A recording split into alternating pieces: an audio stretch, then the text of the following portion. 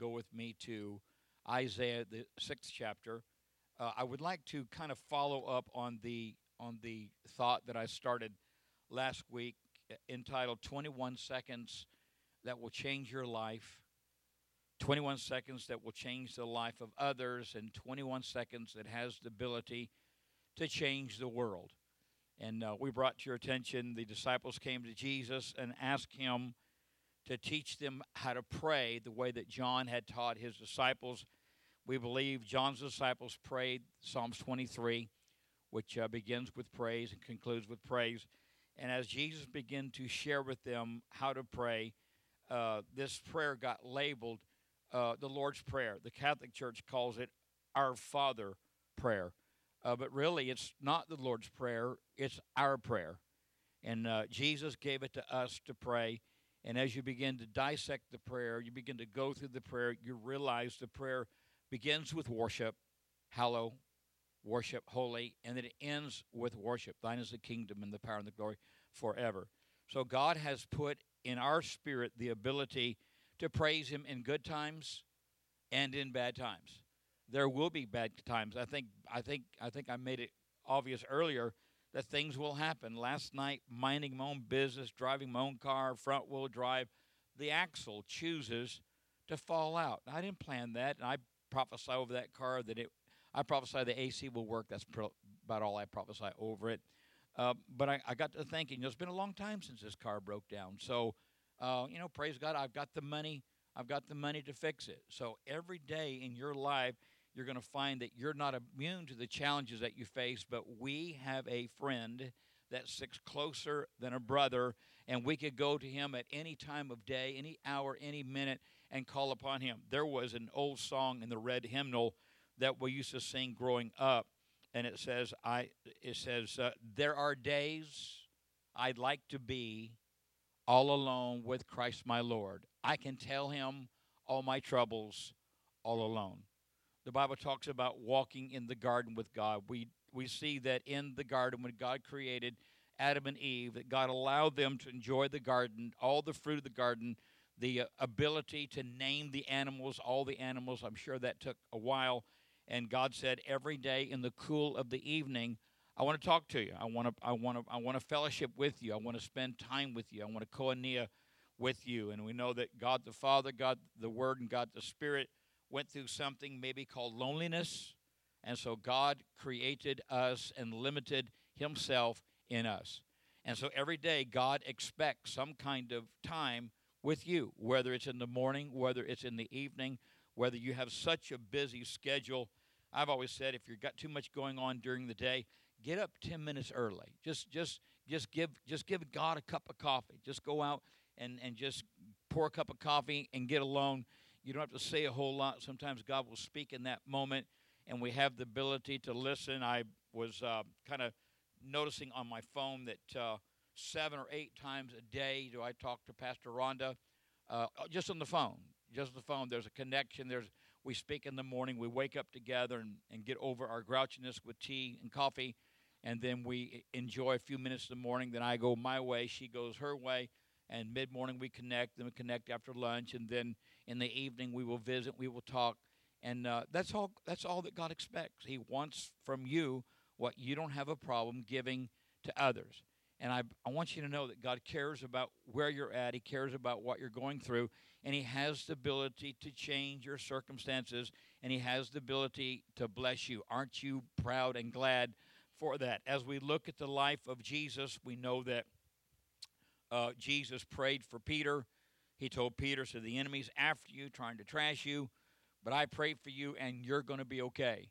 In John 15, Jesus prays what they call a unity prayer, and he prays that all the disciples, all the church will become one, even as he and the Father are one. And you talk about unanswered prayer, that is a prayer that has not yet been fulfilled. We are not one. There's division, there's separation. And if you've ever been concerned about your country, if you've ever been concerned about life as we know it financially, this is the season to be concerned. Who would ever have thought that we would be in this presidential race? Who would ever thought that we would be where we're at? And who would ever thought that even though facts portray that one of the candidates is dishonest and not trustworthy, that right now 50% of the nation will elect someone that has been caught in so many lies. And I'm not being political. I'm just telling you how bad things really are. Things are really bad. But God is not worried. God is not concerned. God said, I raise up, I pull down, I kill, I make alive. God loves his country. God loves his country, and God loves us. We are that remnant the Bible talks about, that he said, I will not destroy you, because there is a remnant among you. There's a holy people chosen and decides to follow me. And that's where we're at. We look, if the Lord were to return in the next 10 seconds, 150 million Americans would disappear. So we have a voice. We have a voice. We have a purpose. We have a destiny, and that is to enjoy the things of God and to share them with others as quickly as we receive them. Is that okay? He allows us to overflow with joy so we can share that, overflow with peace so that we can share that. And God will put you strategically where you need to be. And I just wanted to look this morning at a few prayers that were brought to my attention. In the book of Kings, it talks about Elijah. Most of you know the story of Elijah. He was a prophet of God, and he took on 350 prophets of Baal. Their goal or their purpose was to call fire down from heaven to consume a sacrifice. And as you know, the prophets of Baal prayed all morning. They prayed all afternoon. The Bible says they even cut themselves in their frustration. And finally, they realized they could not call fire down from heaven. Elijah prays a 53-word prayer, and in just a moment, fire completely consumes the sacrifice and completely fills where the water was. There was a fire, and there was a revival. They killed the 350 prophets of Baal, and that nation tried to turn back to God. One man's prayer, one man's action has the ability to change the world. When you look at the life of Jesus, the word said that over and over and over again, that he would leave the disciples and he would spend the night in prayer. We know that he's praying for us now. We know that he ever liveth at the right hand of the Father, making intercession. We have a lawyer that we cannot afford. We have a lawyer that is unbelievably phenomenal, and he is representing us, and he is interceding for us. In Revelation 1, Brother Keith, it said that the hair of Jesus was white as snow. Stacy, when he resurrected and walked with the two disciples on the road to Emmaus, they didn't recognize him. There is a very good possibility that in the garden, Jesus suffered a physical ailment called hematidrosis. There is an occurrence that can take place if you're going through stress and frustration. What happens? The sweat glands burst with the blood, and you begin to perspire blood, and it turns your hair. We believe Jesus was a Jew, probably had dark hair. The stress can turn your hair white. And if you have a mom and dad like me, they will tell you that when I went through all my drugs and when Rhonda and I divorced, they claimed that I put all those gray hairs there. I don't know if that's true, but I do know that before I started pastoring this church, I didn't have any gray hairs, and now I have a bunch of gray hairs, and sometimes I think that I have suffered hematidrosis praying for you. Hello, do I have a friend in the house? But we know that prayer was so important to him that he scolded the disciples 3 times.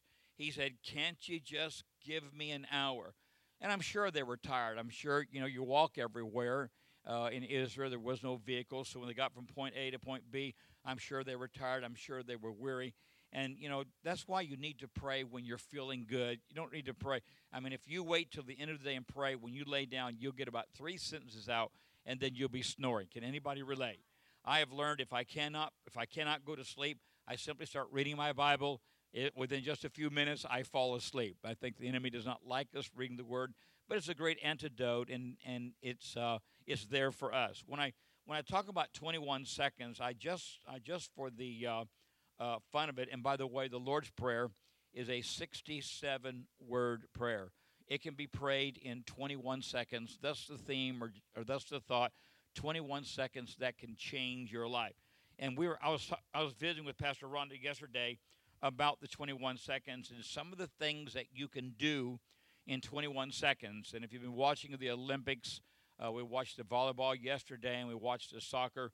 And I enjoy watching world class athletes perform and compete. There's just something exciting, exhilarating about that. But in 21 seconds, a sprinter can run 220 yards. In 21 seconds, a hurdler can run the 120-yard low hurdle. In 21 seconds, a mom can have a baby. In 21 seconds, one can jump out of an airplane. In 21 seconds, there can be a tornado or a cyclone or a hurricane. In 21 seconds, there can be an earthquake. In 21 seconds, you can put a needle in your arm. You can swallow a pill. You can drink an alcoholic beverage. And so there's a lot of things that you can do in 21 seconds. I wonder, though, what would you pay or what would you trade or what would you give up if God were to give you 21 seconds of his undivided attention? Do I have a friend in the house? Some of the things that God did in 21 seconds, he spoke the worlds into existence. In 21 seconds, he created light.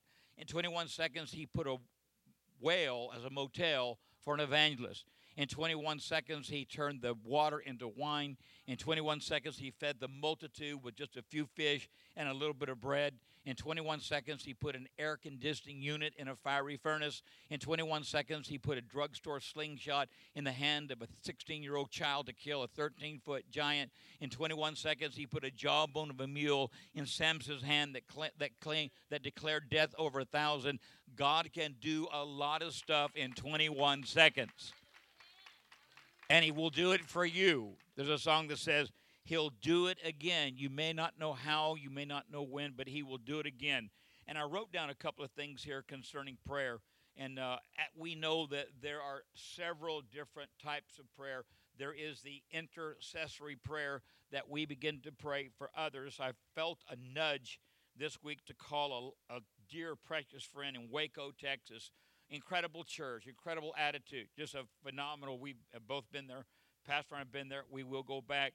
And I was just driving down the road, and I called him, and he began to share with me that he's going through one of the greatest decisions in his life. Just a nudge. I think that God will give us nudges. That in intercessory prayer, there has to be expectation. There has to be an expecting an answer, a breakthrough, a deliverance. When Elijah prayed for the dead boy, he didn't resurrect the first prayer. 3 times Elijah prayed for the boy, and the Bible says the boy came back to life. So there is a intercessory prayer. There is a prophetic prayer. It's very easy for you to look at John 15. Jesus prayed prophetically that the disciples become one.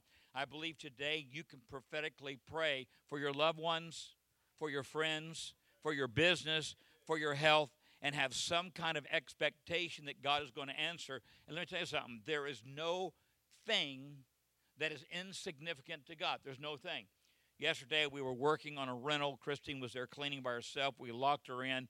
There wasn't any challenges whatsoever, but her phone went dead.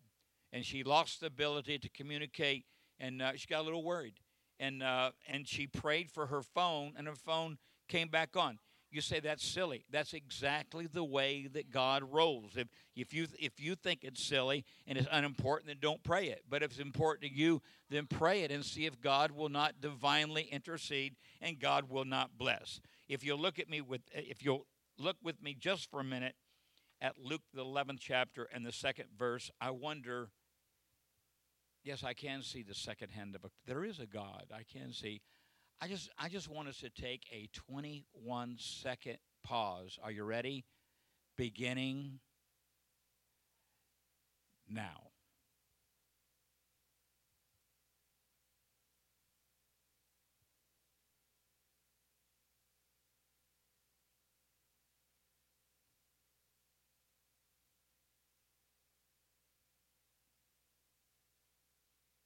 Wow, that's a long time.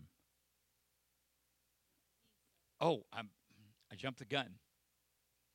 The clock lied to me. It does that all the time. 21 seconds.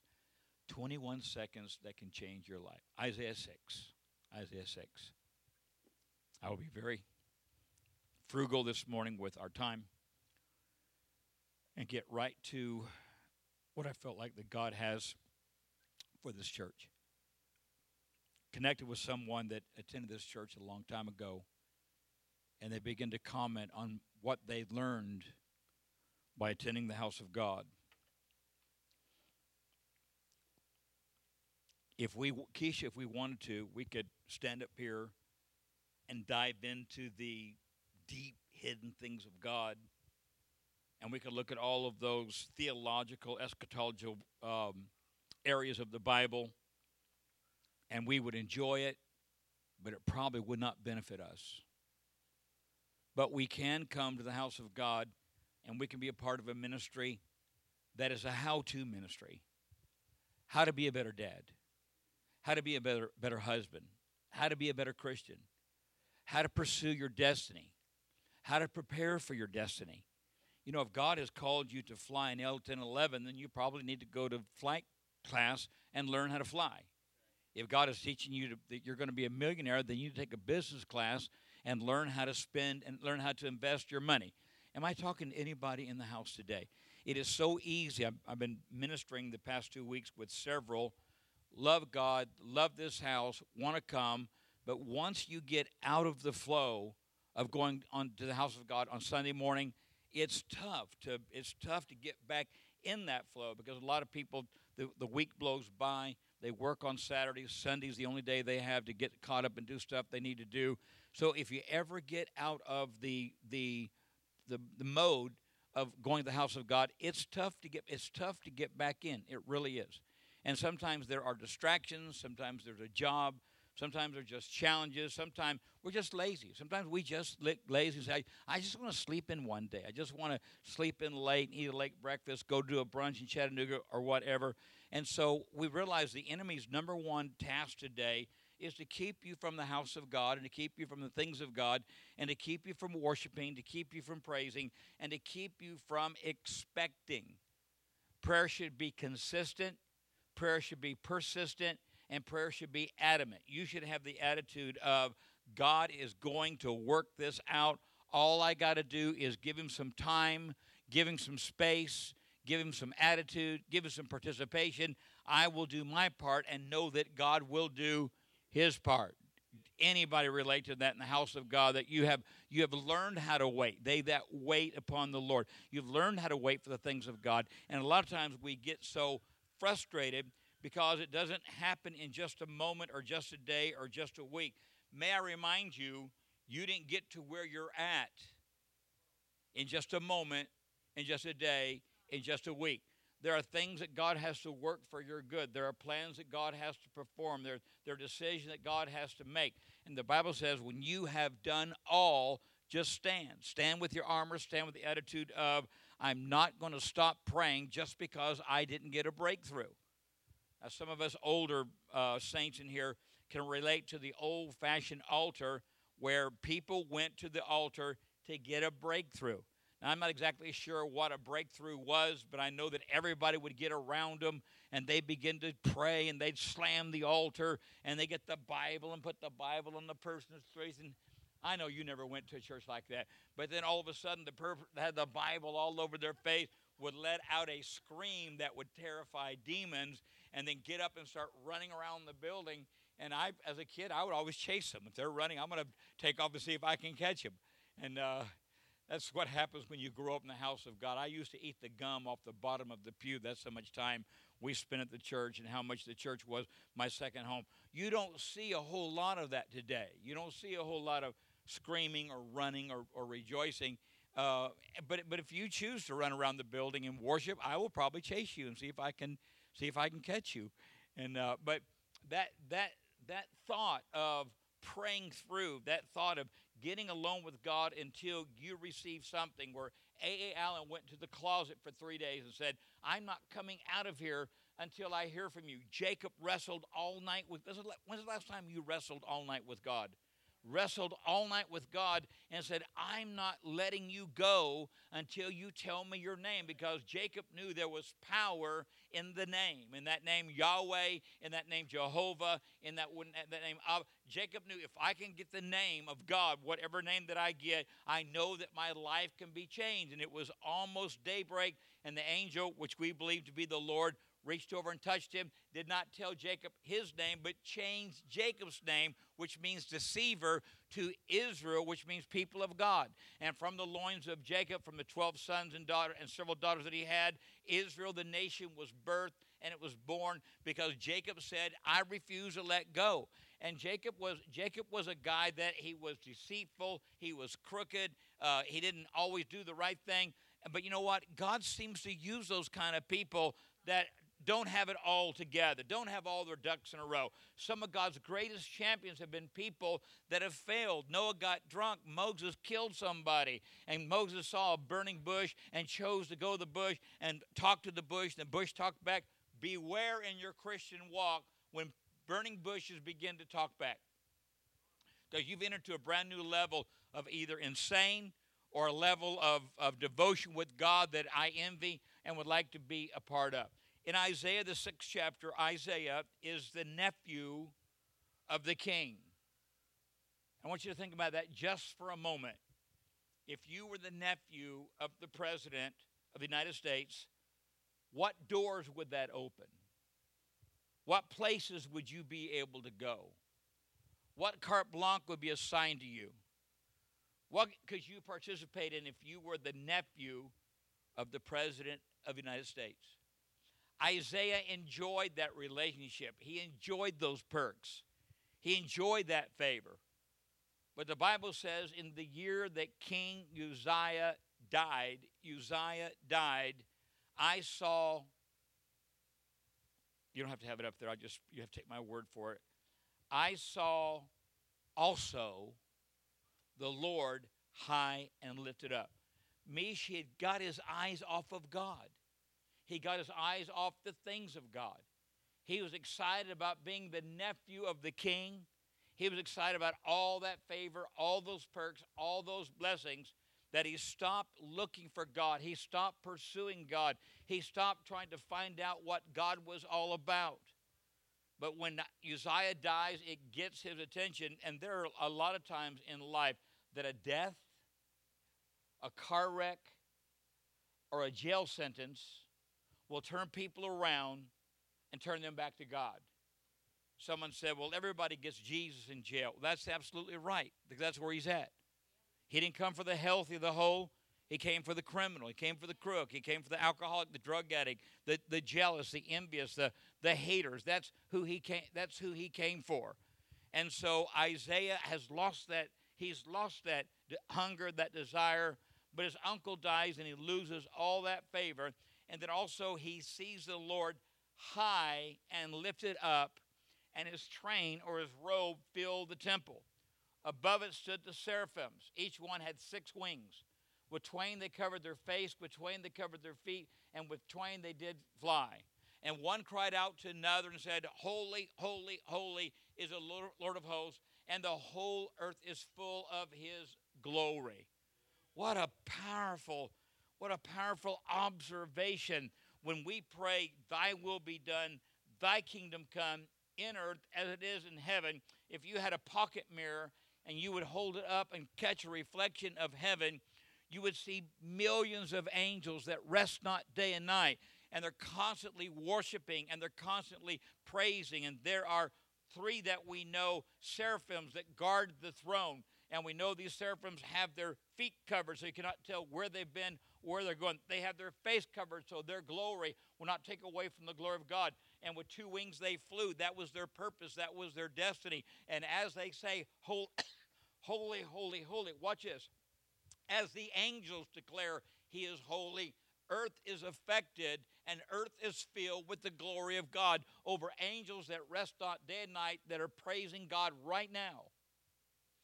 If the praise of the angels can bring results to earth, how much more can the prayer of saints bring God's presence to earth? When you think about it, and the whole earth is full of the glory, and the posts of the door moved at the voice of him that cried. Praise will move doors that are closed to you.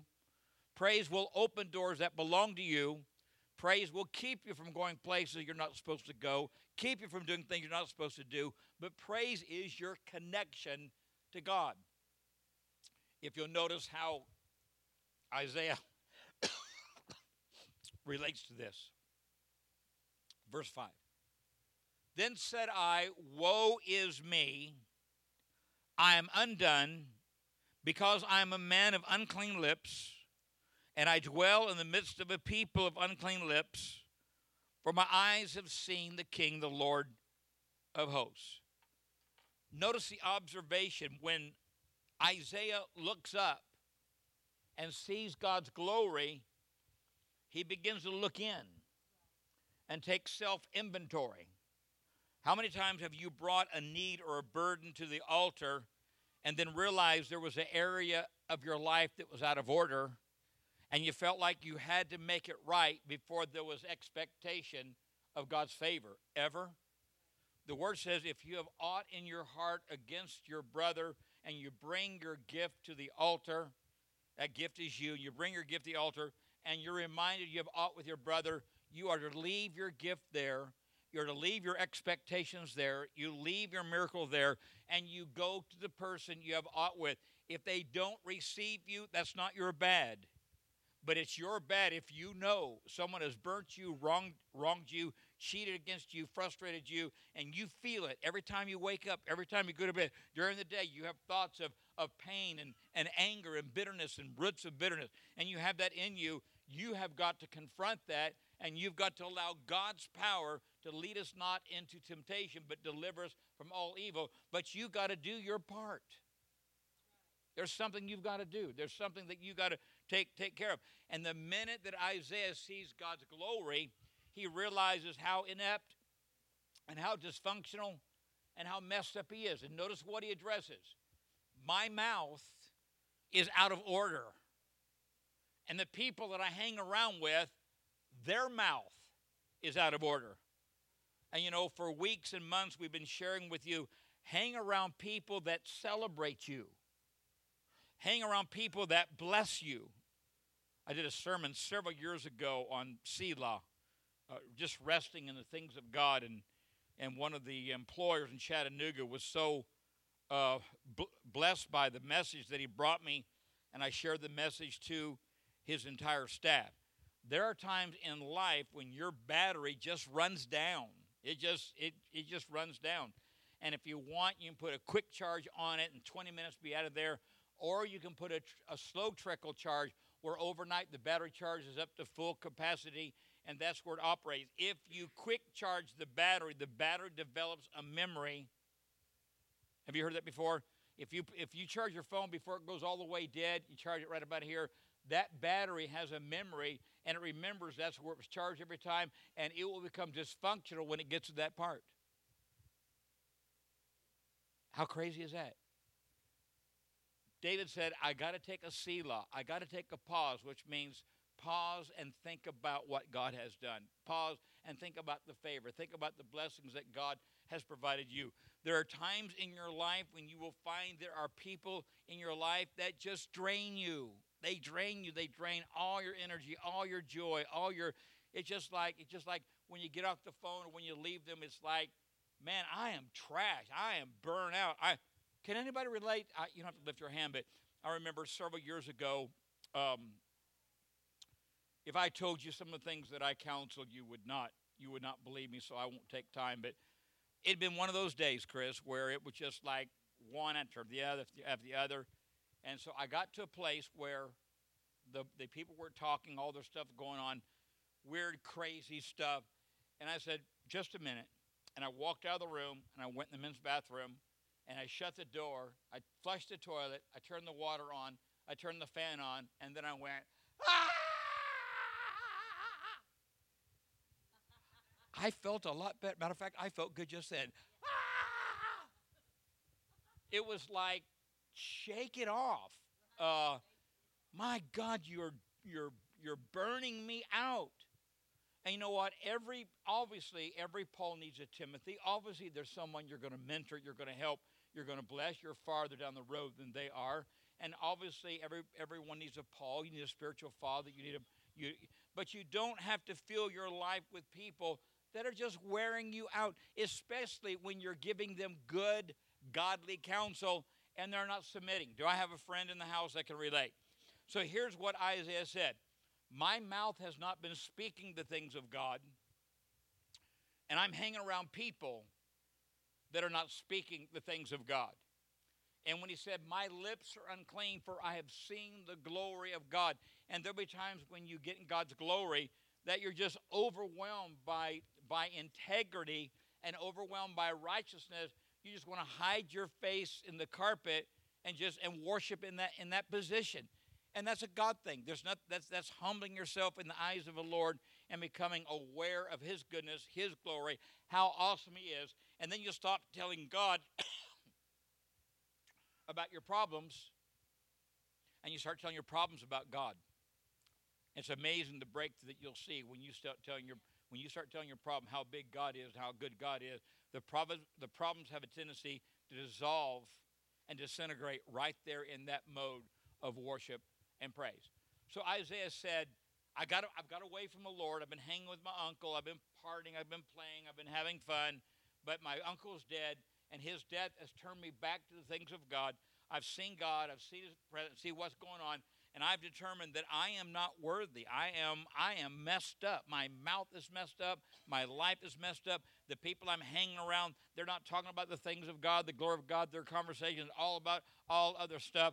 And when he decides that he is messed up and his mouth is messed up, an angel goes over to the apothecary altar, the place of incense that goes up and fills the Holy of Holies with that special recipe, that formula, that apothecary that God created in Leviticus, and says, don't use this smell for any other reason but worship, because if you do, you'll be cut off from God. So there was a special fragrance there. There was a special ambiance that was created there, because the red hot coals was heating the cassia and the oil and I won't take time to. There's six ingredients plus oil, which are 7 ingredients.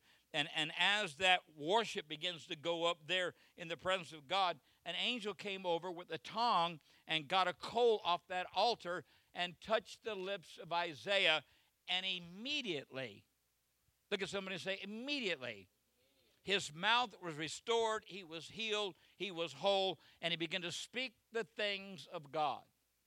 That's the power of worship. That's the power of that type of prayer.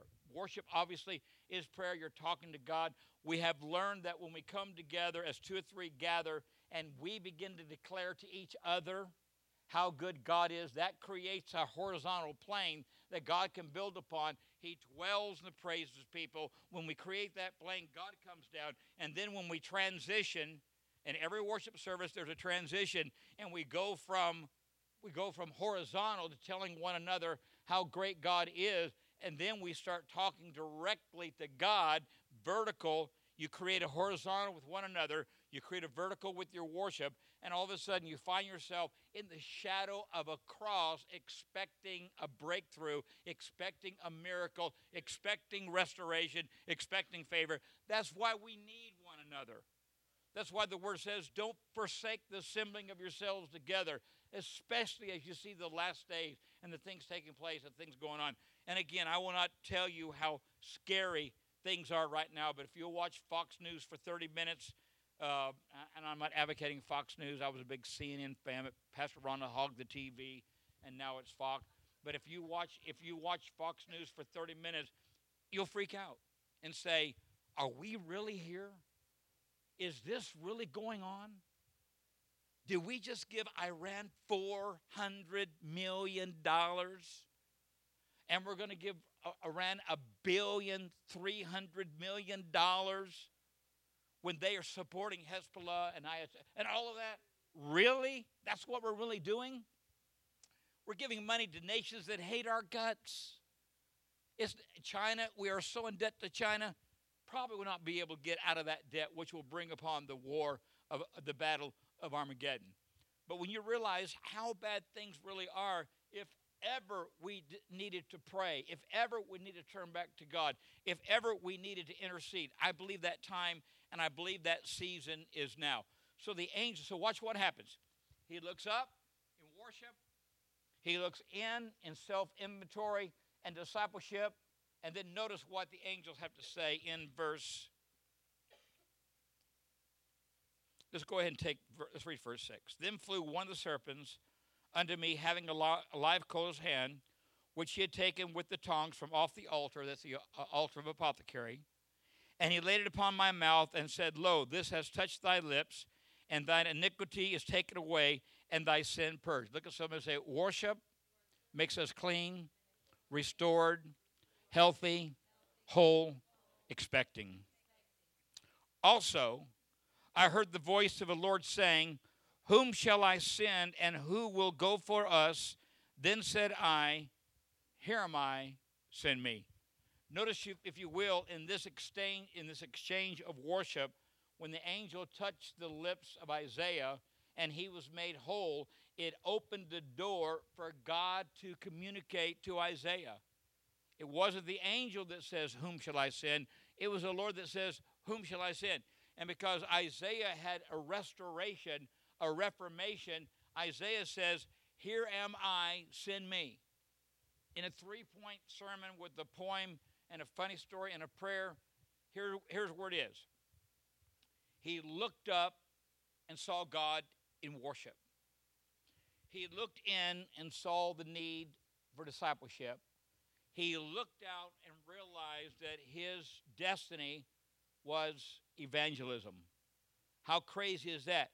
We get right with God, we get right with ourselves, and then God can use us to touch those that are lost and undone without Christ or his Son.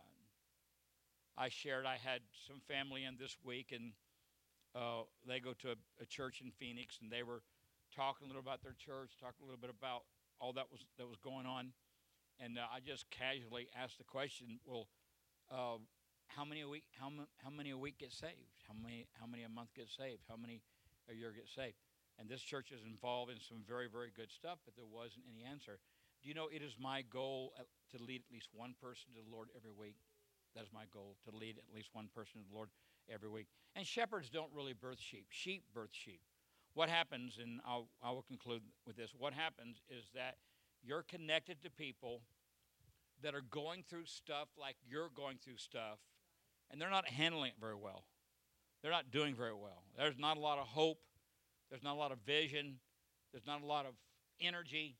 And all of a sudden, they see one of their peers that's living in the same environment, going through the same stuff, but yet they seem to have a smile on their face, and they seem to have the ability to overcome all this stuff, and they are different from them. They are different from them, and they get jealous, and they get hungry, and they get decided to find out why you're so happy.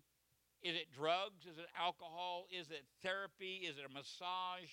Is it that electronic thing they can zap your head with, which I tried, it doesn't work. Why are you different from them? And then it's like, well, I put all my trust in God. I'm going through stuff. God's going to work it with me. We're going to work it out together. I'm not alone. I have God's favor. God loves me. God cares about me. The world can't stand that. They can't stand that because it's like, well, my Michelob isn't solving my problem. Well, my Percocet is not solving my problem. Well, my tarot cards is not solving my problem. I got a problem. I'm unhappy. They got a problem. They seem to be happy. I want what they're drinking. Hello? I want what they're, and you have got Christ in you, the hope of glory. You have the answers to society's problem in you. And that's the 21 seconds that can change your life, their life, and the world. Can we pray together? You ready? Our Father, which art in heaven, hallowed be thy name. Thy kingdom come, thy will be done in earth as it is in heaven. Give us this day our daily bread, and forgive us our trespasses as we forgive those that trespass against us. And lead us not into temptation, but deliver us from evil. For thine is the kingdom and the glory and the power forever. Amen. Amen seals the deal. When you say amen, that seals everything that you just said. And Jesus